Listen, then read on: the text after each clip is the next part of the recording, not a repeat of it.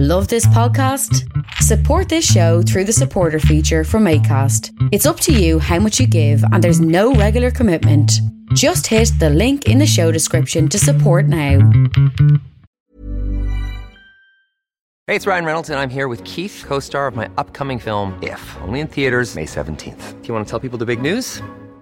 All right, I'll do it. Sign up now and you'll get unlimited for $15 a month and 6 months of Paramount Plus Essential Plan on us. MintMobile.com/switch. Upfront payment of $45 equivalent to $15 per month. Unlimited over 40 gigabytes per month. Face lower speeds. Videos at 480p. Active Mint customers by 531.24 get 6 months of Paramount Plus Essential Plan. Auto renews after 6 months. Offer ends May 31st, 2024. Separate Paramount Plus registration required. Terms and conditions apply if rated PG. I'm Sandra, and I'm just the professional your small business was looking for. But you didn't hire me because you didn't use LinkedIn Jobs. LinkedIn has professionals you can't find anywhere else, including those who aren't actively looking for a new job, but might be open to the perfect role, like me. In a given month, over 70% of LinkedIn users don't visit other leading job sites. So if you're not looking on LinkedIn, you'll miss out on great candidates like Sandra. Start hiring professionals like a professional. Post your free job on linkedin.com/people today. My name is Crystal and I am the host of Stories from Palestine podcast and also a licensed tour guide by the Palestinian Ministry of Tourism. Together with my colleague Salim, we are organizing 3 10-day programs this year to discover Palestine. There is still space in the upcoming program mid-March and also in June and October. We travel around the West Bank, Jerusalem and Jaffa with small groups, maximum 10 people. We provide historical background, we introduce you to the Palestinian heritage, and we make sure that you get to meet a lot of locals. We stay in family-run hotels, and we also spend 2 nights with Palestinian families. We do some short hikes, easy hikes, and during the October program, you can also join a day of olive harvesting. If you are interested, then check out our website for more information. I will ask Roberto if he can add a link to the show notes of the podcast, but you can also write it down. It is storiesfrompalestine.info. Welcome to Jerusalem Unplugged, the only podcast dedicated to Jerusalem, its history, and its people. Your host, Roberto Mazza, will bring you guests discussing their relationship with the Holy City. A journey through history, society, feelings, and hopes for the future. Follow the podcast on all social media platforms at Jerusalem Unplugged.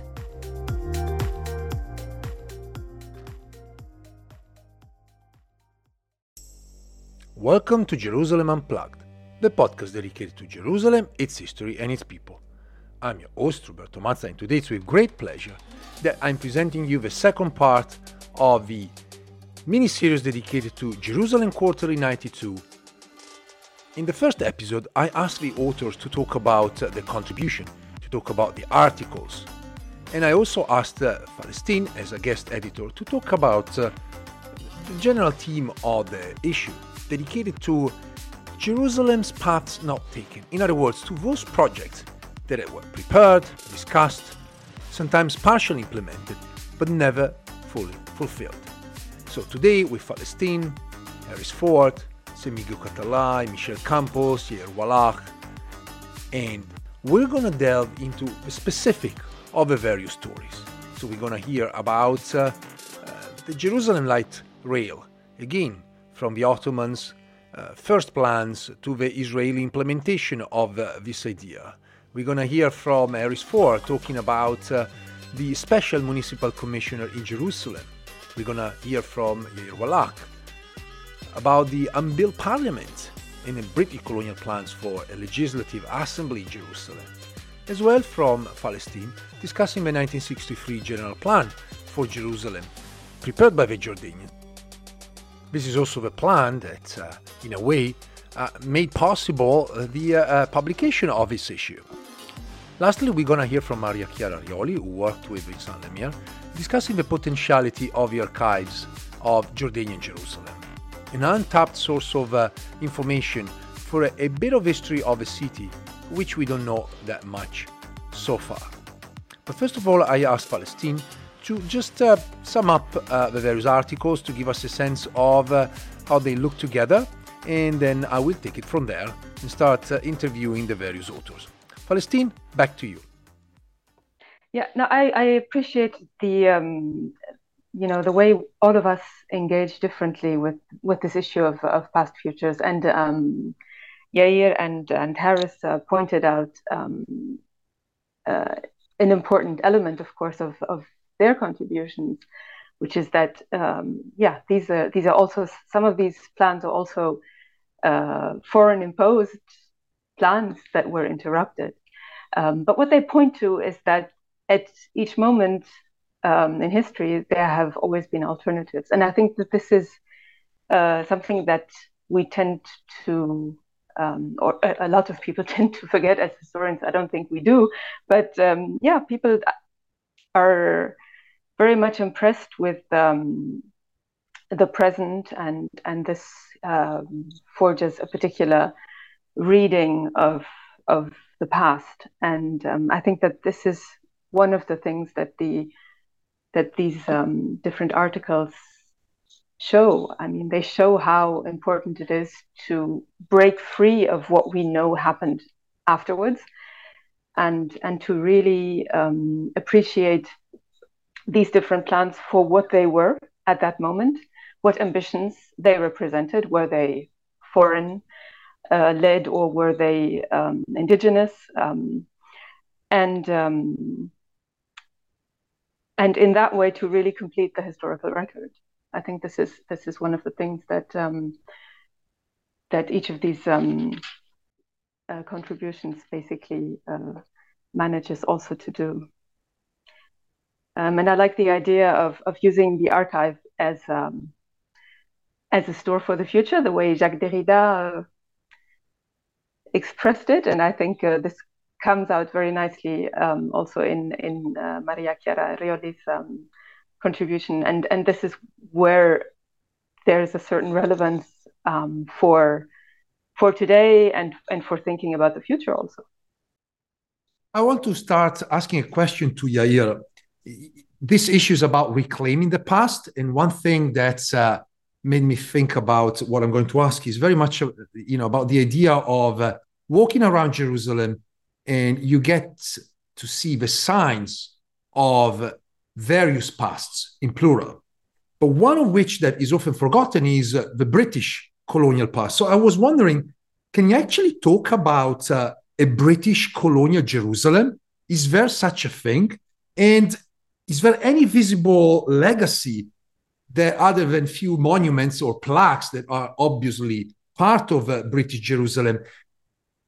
Can we really talk about, this idea of Jerusalem as a British colonial city? Yes, I mean, I think it's a very good question, because I think Jerusalem is entirely, a British colonial creation to a large degree. I mean, what we see today. But it is in ways that are hidden, not obvious. I mean, is camouflaged very, very well.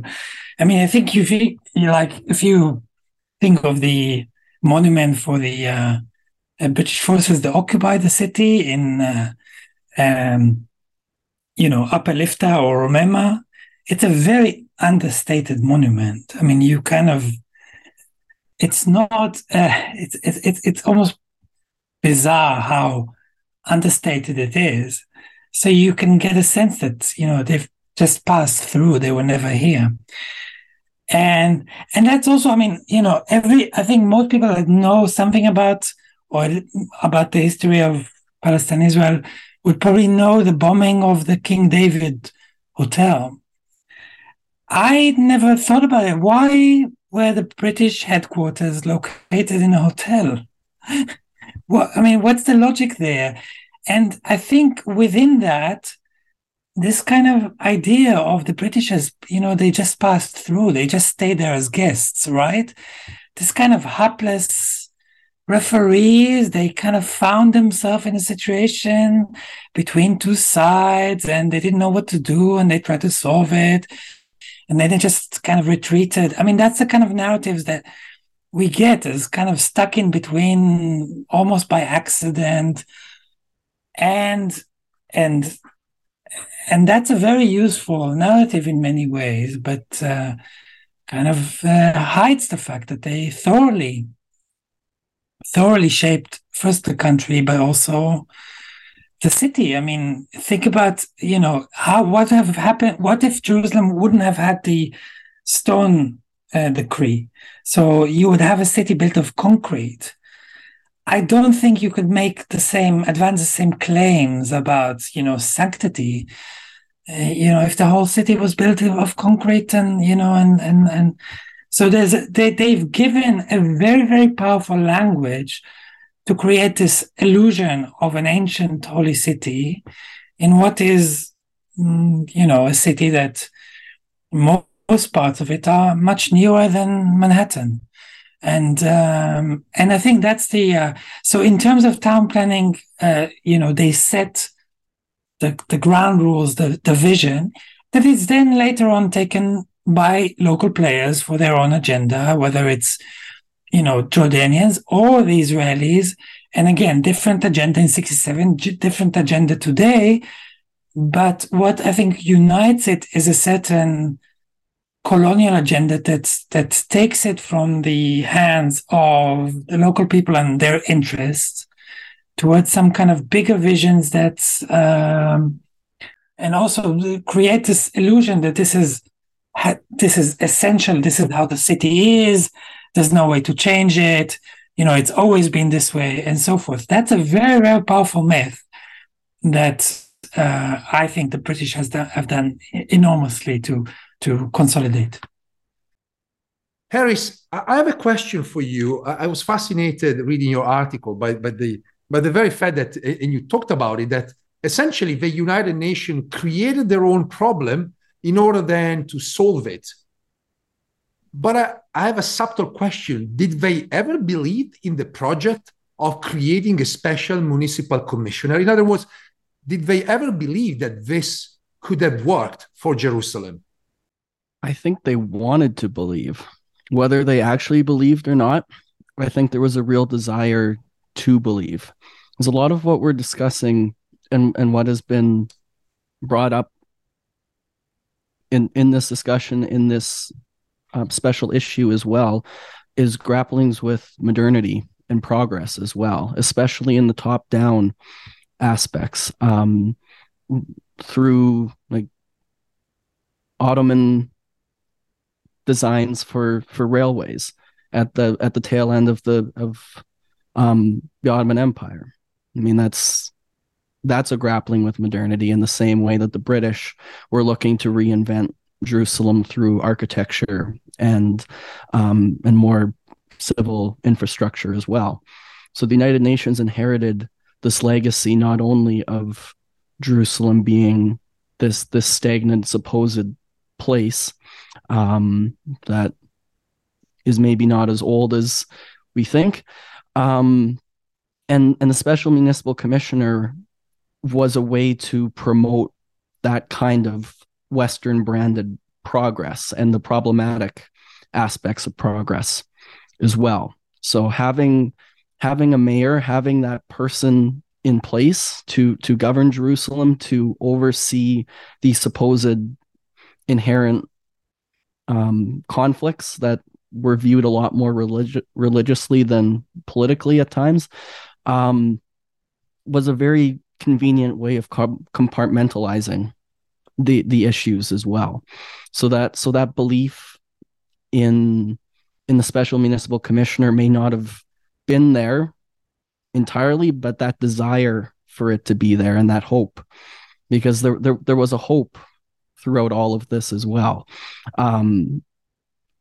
Even through the imperial ventures, there's this hope of remaking Jerusalem in a way that's more Ottoman, that's more British, that's more Jordanian, putting the stamp on the city that's internationally recognized and making it their own city, without much local consultation. That's another theme that runs through this a lot, is where is the local aspect? Where are the discussions with Palestinians?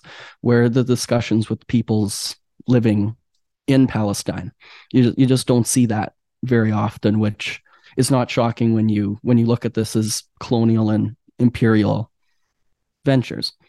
Just with the grapplings of modernity, with the grapplings of problematic progress as well.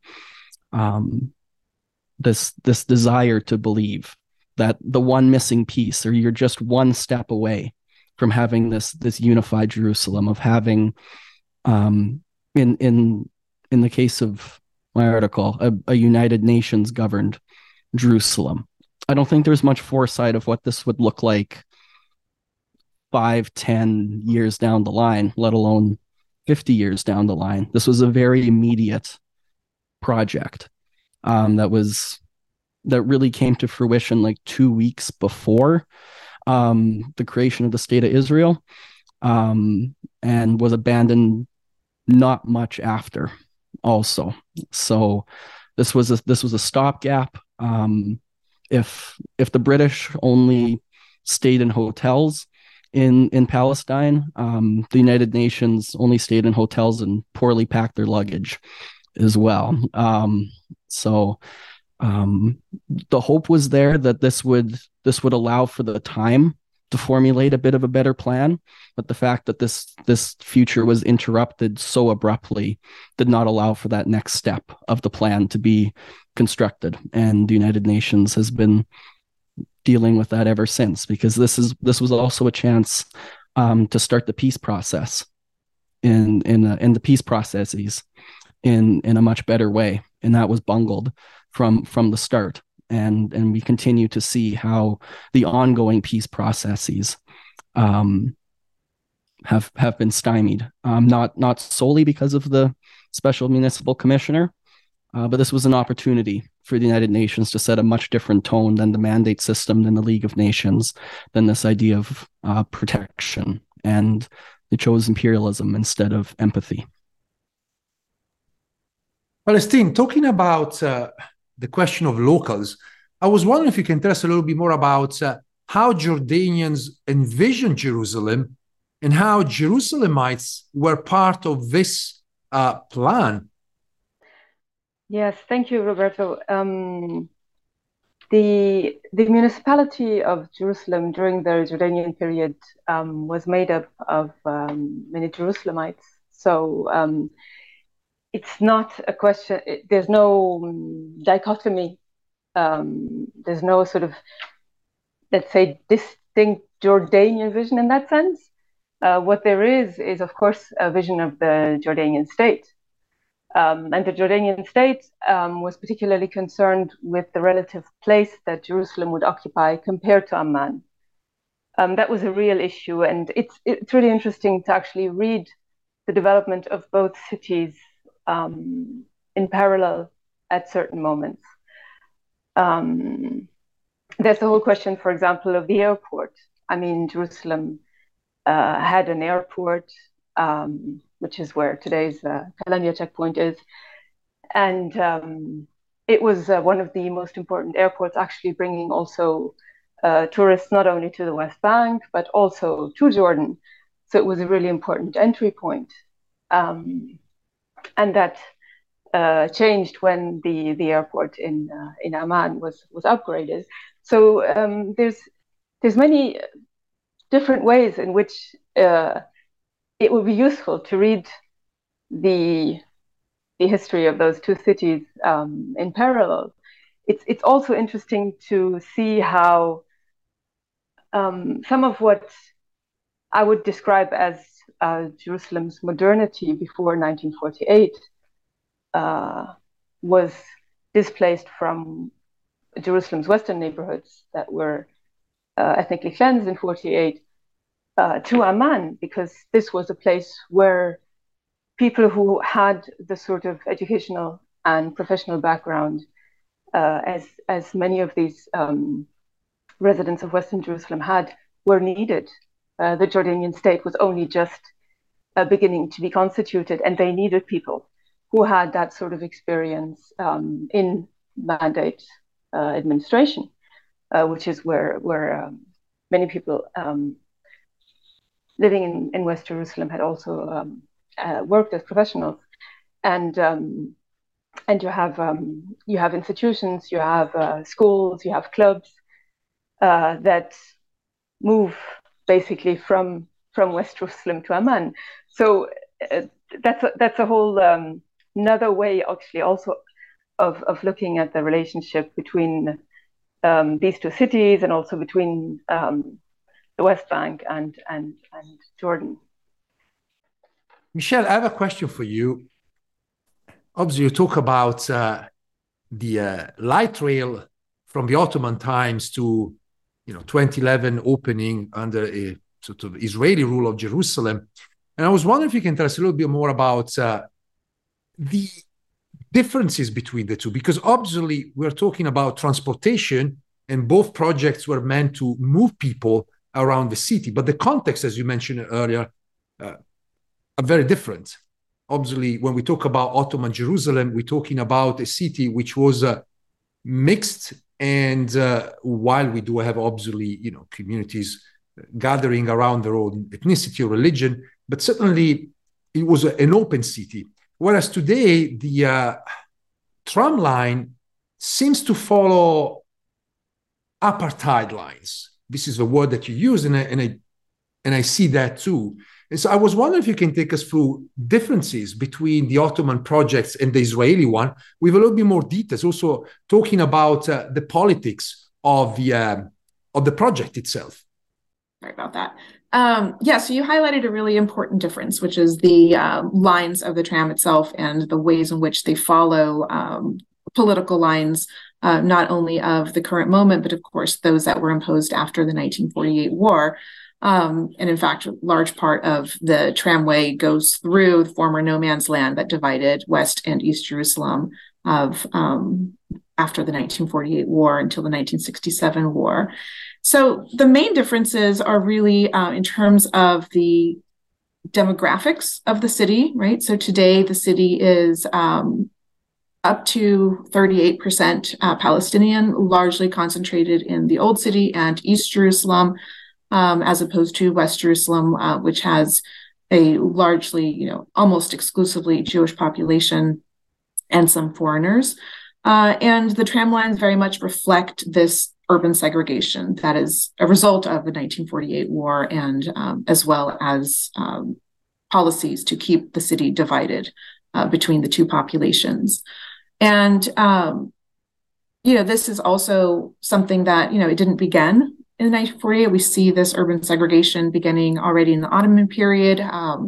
In the British period, we have the first division of transportation lines. So you have exclusively Jewish bus lines that are now sprouting up to service the Jewish population of the city, and a split between where people live and how they get to where they live. And I think that, goes hand in hand with their vision of for whom is the city, and how they identify with the city. So that would be the second big difference today in Jerusalem, is that the municipality obviously represents the Jewish population of Jerusalem, and it represents it in the vision of Jerusalem as the unified capital of Israel, full stop. So Palestinian residents of East Jerusalem they don't have citizenship. They only have residency rights, and even those have been under attack over the last decade. As with many Palestinians losing those residency rights for absences from the city. And they don't have representation on the Jerusalem Municipal Council. So they don't have any say in the expenditures of the municipality, certainly not in terms of the social services or urban transportation services or stops that are built. As I mentioned before, only one of the 10 proposed tram lines in the future would service East Jerusalem. So the current tram line does have 3 stops that are adjacent to Palestinian neighborhoods, but they really are along the way to the Israeli settlements in the north of the city, as opposed to having been planned to help Palestinians get to and from their city, their use of the city. So between kind of the segregation and the politicized lack of representation for Palestinians in the city, that the tram line really does reinforce. It's also, I think, going back to this question of whose city is this? What is Jerusalem? For whom is Jerusalem? Who belongs here and who gets to benefit from it? The tender who has the concession for the tram line has made a big, a lot of to-do about the fact that, Palestinians are up to 24%, I think, of the daily passengers. They're using the tramway. It obviously serves them as well. But what we see is that, of course, Palestinians have very mixed feelings about it, and their use of it is a reflection of the division of the city and their relative lack of access to public transportation.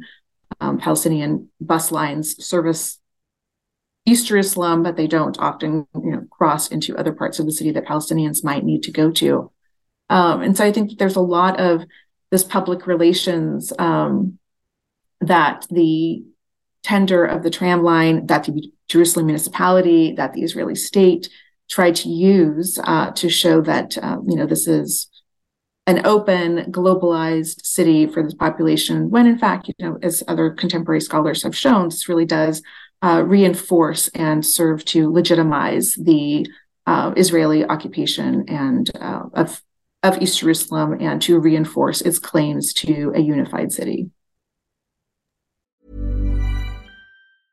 How would you like to look 5 years younger? In a clinical study, people that had volume added with Juvederm Voluma XC in the cheeks perceived themselves as looking 5 years younger at 6 months after treatment. Look younger, feel like you. Add volume for lift and contour in the cheeks with Juvederm Voluma XC. Reverse signs of aging by adding volume to smooth laugh lines with Juvederm Volure XC. For important safety information and to find a licensed specialist, visit Juvederm.com. That's JUVEDERM.com. Not for people with severe allergic reactions, allergies to lidocaine, or the proteins used in Juvederm. Common side effects include injection site redness, swelling, pain, tenderness, firmness, lumps, bumps, bruising, discoloration, or itching. There's a risk of unintentional injection into a blood vessel, which can cause vision abnormalities, blindness, stroke, temporary scabs, or scarring. Talk to a licensed specialist to find out if it's right for you. Hey, it's Ryan Reynolds, and I'm here with Keith, co-star of my upcoming film, If, only in theaters May 17th. Do you want to tell people the big news? All right, I'll do it. Sign up now and you'll get unlimited for $15 a month and 6 months of Paramount Plus Essential Plan on us. MintMobile.com/switch. Upfront payment of $45 equivalent to $15 per month. Unlimited over 40 gigabytes per month. Face lower speeds. Videos at 480p. Active Mint customers by 531.24 get 6 months of Paramount Plus Essential Plan. Auto renews after 6 months. Offer ends May 31st, 2024. Separate Paramount Plus registration required. Terms and conditions apply if rated PG. You should celebrate yourself every day. But some days you should celebrate with jewelry. Whether you want to commemorate an unforgettable moment or just bring some added sparkle to your collection, Blue Nile can offer you expert guidance and a wide assortment of jewelry of the highest quality at the best price. Go to BlueNile.com today and experience the ease and convenience of shopping Blue Nile, the original online jeweler since 1999. That's BlueNile.com. BlueNile.com. Hiring for your small business? If you're not looking for professionals on LinkedIn, you're looking in the wrong place. That's like looking for your car keys in a fish tank. LinkedIn helps you hire professionals you can't find anywhere else, even those who aren't actively searching for a new job but might be open to the perfect role. In a given month, over 70% of LinkedIn users don't even visit other leading job sites. So start looking in the right place. With LinkedIn, you can hire professionals like a professional. Post your free job on linkedin.com/people today. I have a couple more questions, very quick for everyone, and it's basically the same. So starting with Yair and then again Haris, Palestine, and Michelle, I wanted to ask you whether or not there is a legacy of the unfulfilled project that you discussed in your articles, and if so, what is this legacy? One legacy, obvious legacy is the fact that the large plot of land, which is adjacent to Talbiya and Rehavia, that was state land. It was bought with a lot of money. And that served for quite a number of public institutions, which are very important ones. So I mentioned the President Mansion, but also the Van Leer Academy, which is a it's an institute which is a kind of leading progressive higher education think tank and so forth. And the Academy of Science, and I think also the Israeli Institute for Democracy, and the Jerusalem Theater. So these are quite important institutions. Most of them are very committed to an Israeli version, which is a very Jewish exclusive one. But they are built on their presence there as a result of something that was supposed to serve the inhabitants of all the countries. And I think that's something that, if we're aware of it, then it's something that at least people in these institutions should be aware of it as well, and potentially opens discussions. I would say also that I think that, and what I hope is that the images of these models would circulate because they're important. They're important to say that this is not some this is something that could have happened. In the same way that, you see people using stamps or banknotes of the mandate and so as kind of visual symbols. And I think that's a potentially also useful visual symbol. This is the idea of Palestine as a unitary state with all its kind of the problems with it is something that was really there. But I don't know if the pictures will play that role or not. But for me, it was quite a shock to see them in the first place. And I should say that some architectural historians have written on this, David Krojanka, Adina Hoffman, and Ron Fuchs, who wrote his PhD dissertation, and he wrote quite a lot about this building, but this never filtered to public discussion.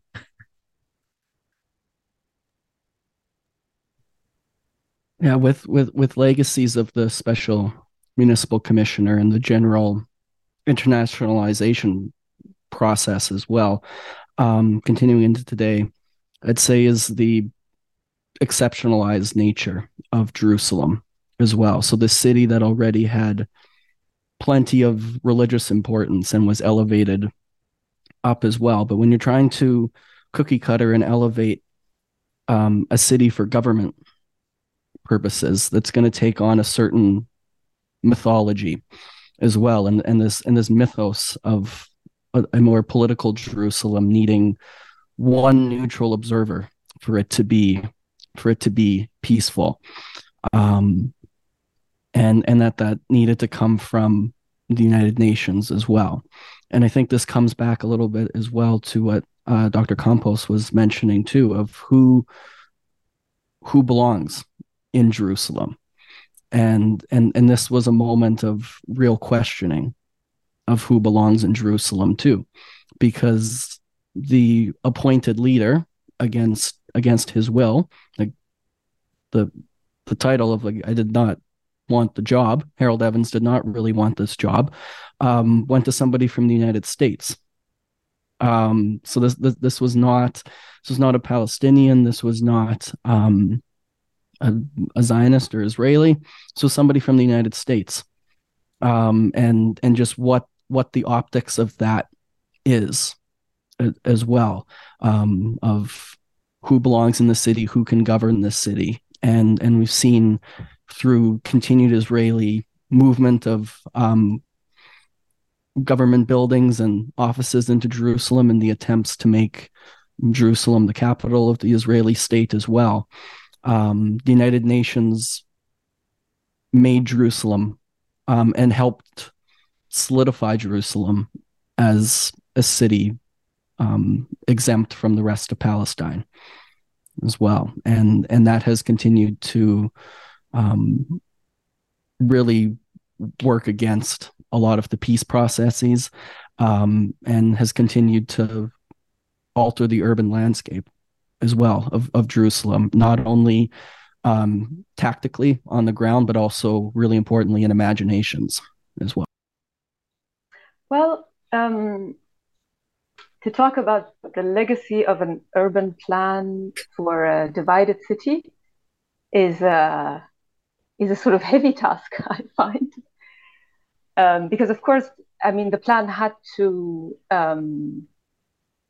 deal with what actually existed, meaning an extremely truncated,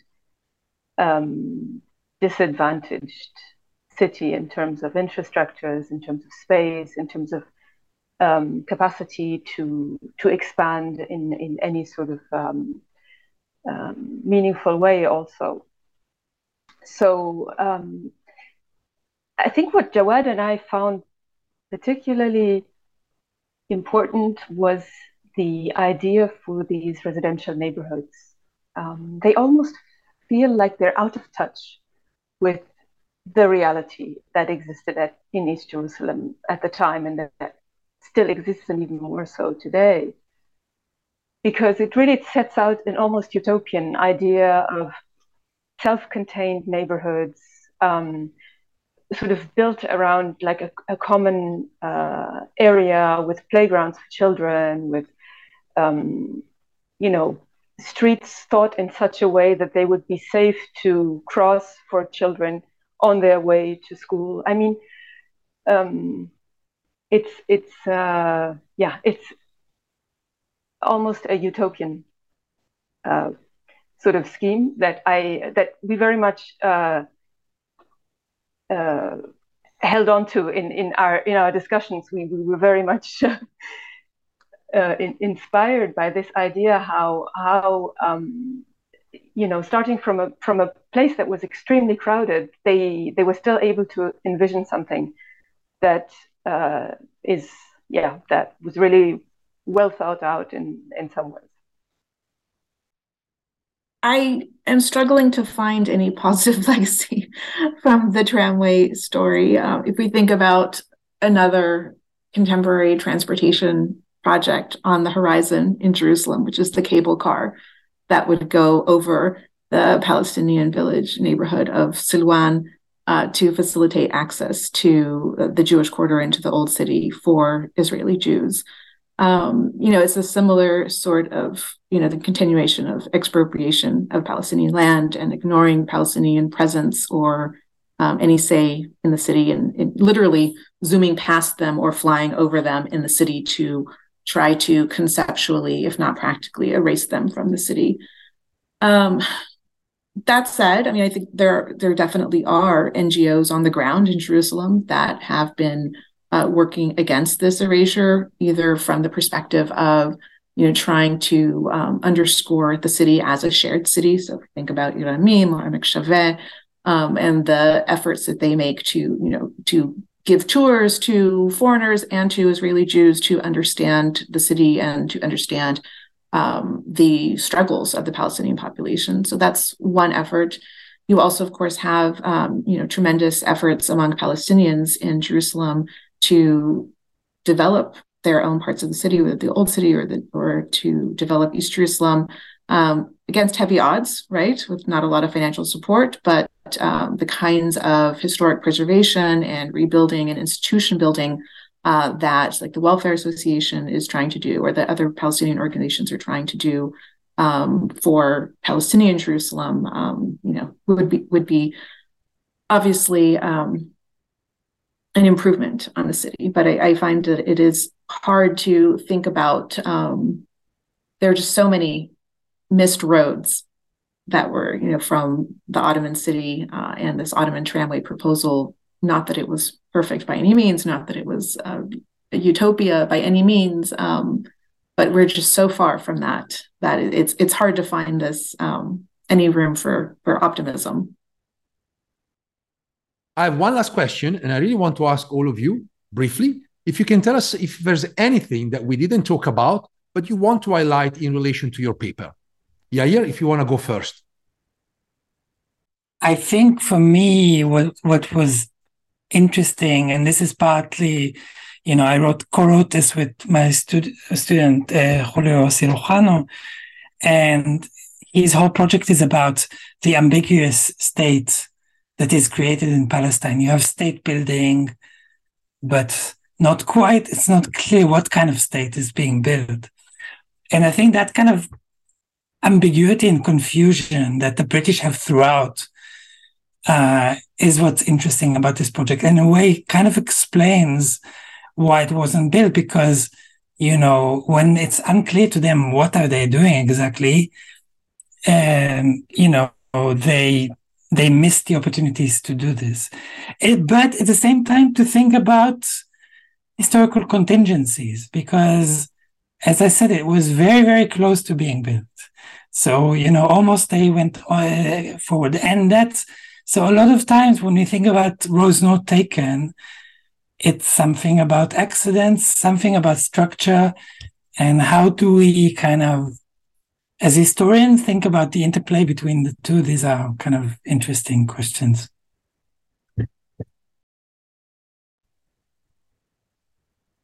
Yeah, not too sure. One thing I would like to highlight a little bit more is just how discombobulated this whole effort was by the United Nations. In May of June of 1948, there's just a flurry of telegrams being sent back and forth and amongst different people.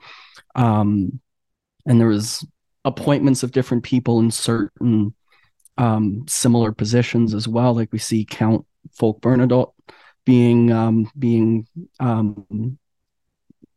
given his position as well around this time. And everything revolving around Palestine for the United Nations was done very haphazardly and very much on the fly. Nobody seemed to know what was actually going on. And the people who were making decisions were at UN headquarters in New York State, whereas everybody doing the action was in Jerusalem or in Palestine. So we see this gap across the ocean that's extremely evident in the archival records, and extremely evident as well of how the United Nations viewed Jerusalem as well. It was a city that it could impose whatever it wanted onto it. It didn't warrant full attention. It was, and this whole thing was imperial as well. It's easy to look at the early United Nations and maybe give it a little bit of a pass as well. If it was trying to figure things out, it was trying to work out whatever issues of the transition from the League to United Nations. But at its heart were these imperial nations, these imperial countries that were trying to continue the mandate system with a little less British influence, but still with the full imperial influence as well. And you can see the back and forth aspect is not so much about how can this be better for Palestinians, for local people, but how can we appease ourselves? How can we mitigate these colonial imperial rivalries as well in the city? So the whole thing was a mess from the outset, and it's no wonder that it failed. Not only from the UN perspective, but also the pure lack of consultation of anybody in Palestine doomed this project from the outset. Yes, one thing that struck us also in reading this 1963 comprehensive plan is that the authors insist very much that they were trying to do urban planning in very unnatural circumstances. They were always referring to the division of the city and the state that this had led the eastern part of the city into. And there's also a mention of urgent problems that the municipal council would ask solutions for in the course of the consultations that were going on around this urban plan. So we get a real sense of the very difficult daily life, also for a municipal council functioning in Eastern Jerusalem at that time. And when we compare this to the introduction of the 1966 plan that was formulated by Henry Kandel, who was the urban planner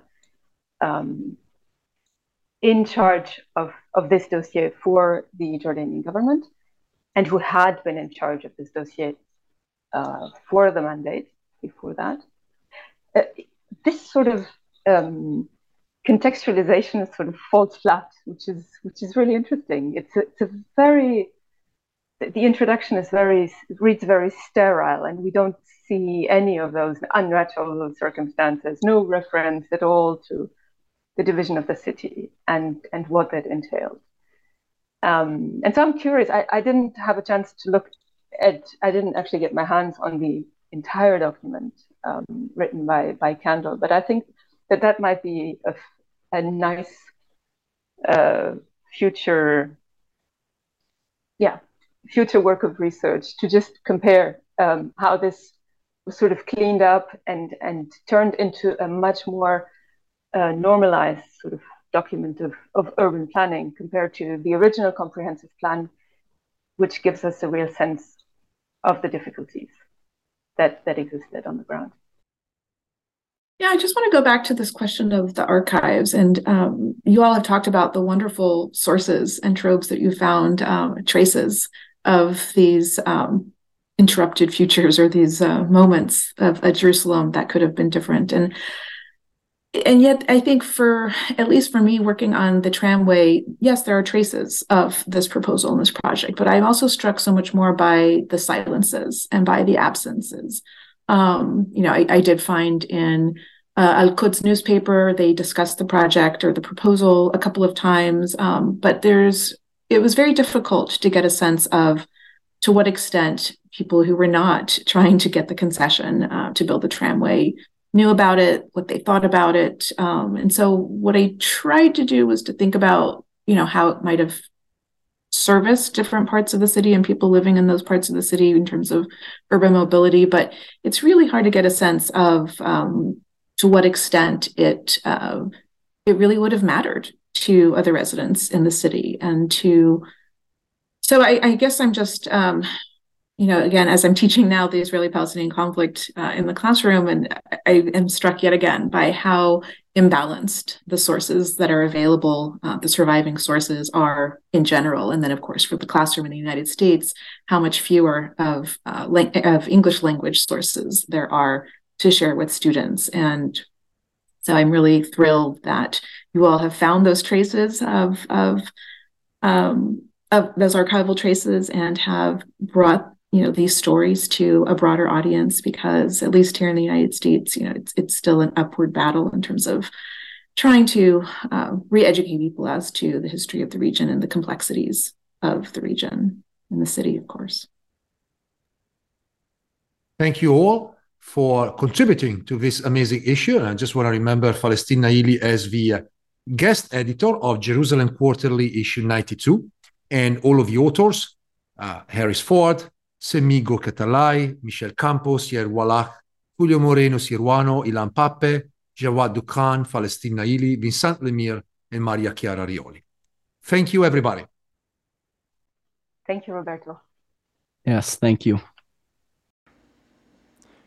This concludes this mini-series dedicated to Jerusalem Quarterly issue number 92, Jerusalem's Interrupted Futures, guest edited by Falestine Naili, with articles by Harris Ford, Semigo Katalai, Michel Campos, Yair Wallach, Julio Moreno Siruano, Ilan Pappe, Jawad Dukhan, Falestine Naili, Vincent Lemire, and Maria Chiara Rioli. Please take some time to browse the Jerusalem Quarterly website. At Palestine-studies.org, you can find the link then to Jerusalem Quarterly, all of the past issues. Remember, the Jerusalem Quarterly is free, and you can download all of the articles from day one to nowadays. And stay tuned for future episodes dedicated to issues of the Jerusalem Quarterly. Thanks for listening. If you enjoyed this episode and you'd like to support the podcast, please share it with others on social media or leave a rating and review. To catch all the latest, follow us on Instagram, Twitter, and Facebook at Jerusalem Unplugged. Thanks, and I'll see you next time.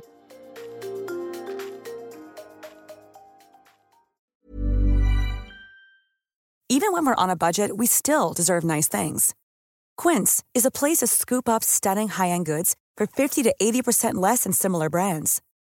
They have buttery soft cashmere sweaters starting at $50, luxurious Italian leather bags, and so much more. Plus, Quince only works with factories that use safe, ethical, and responsible manufacturing. Get the high-end goods you'll love without the high price tag with Quince.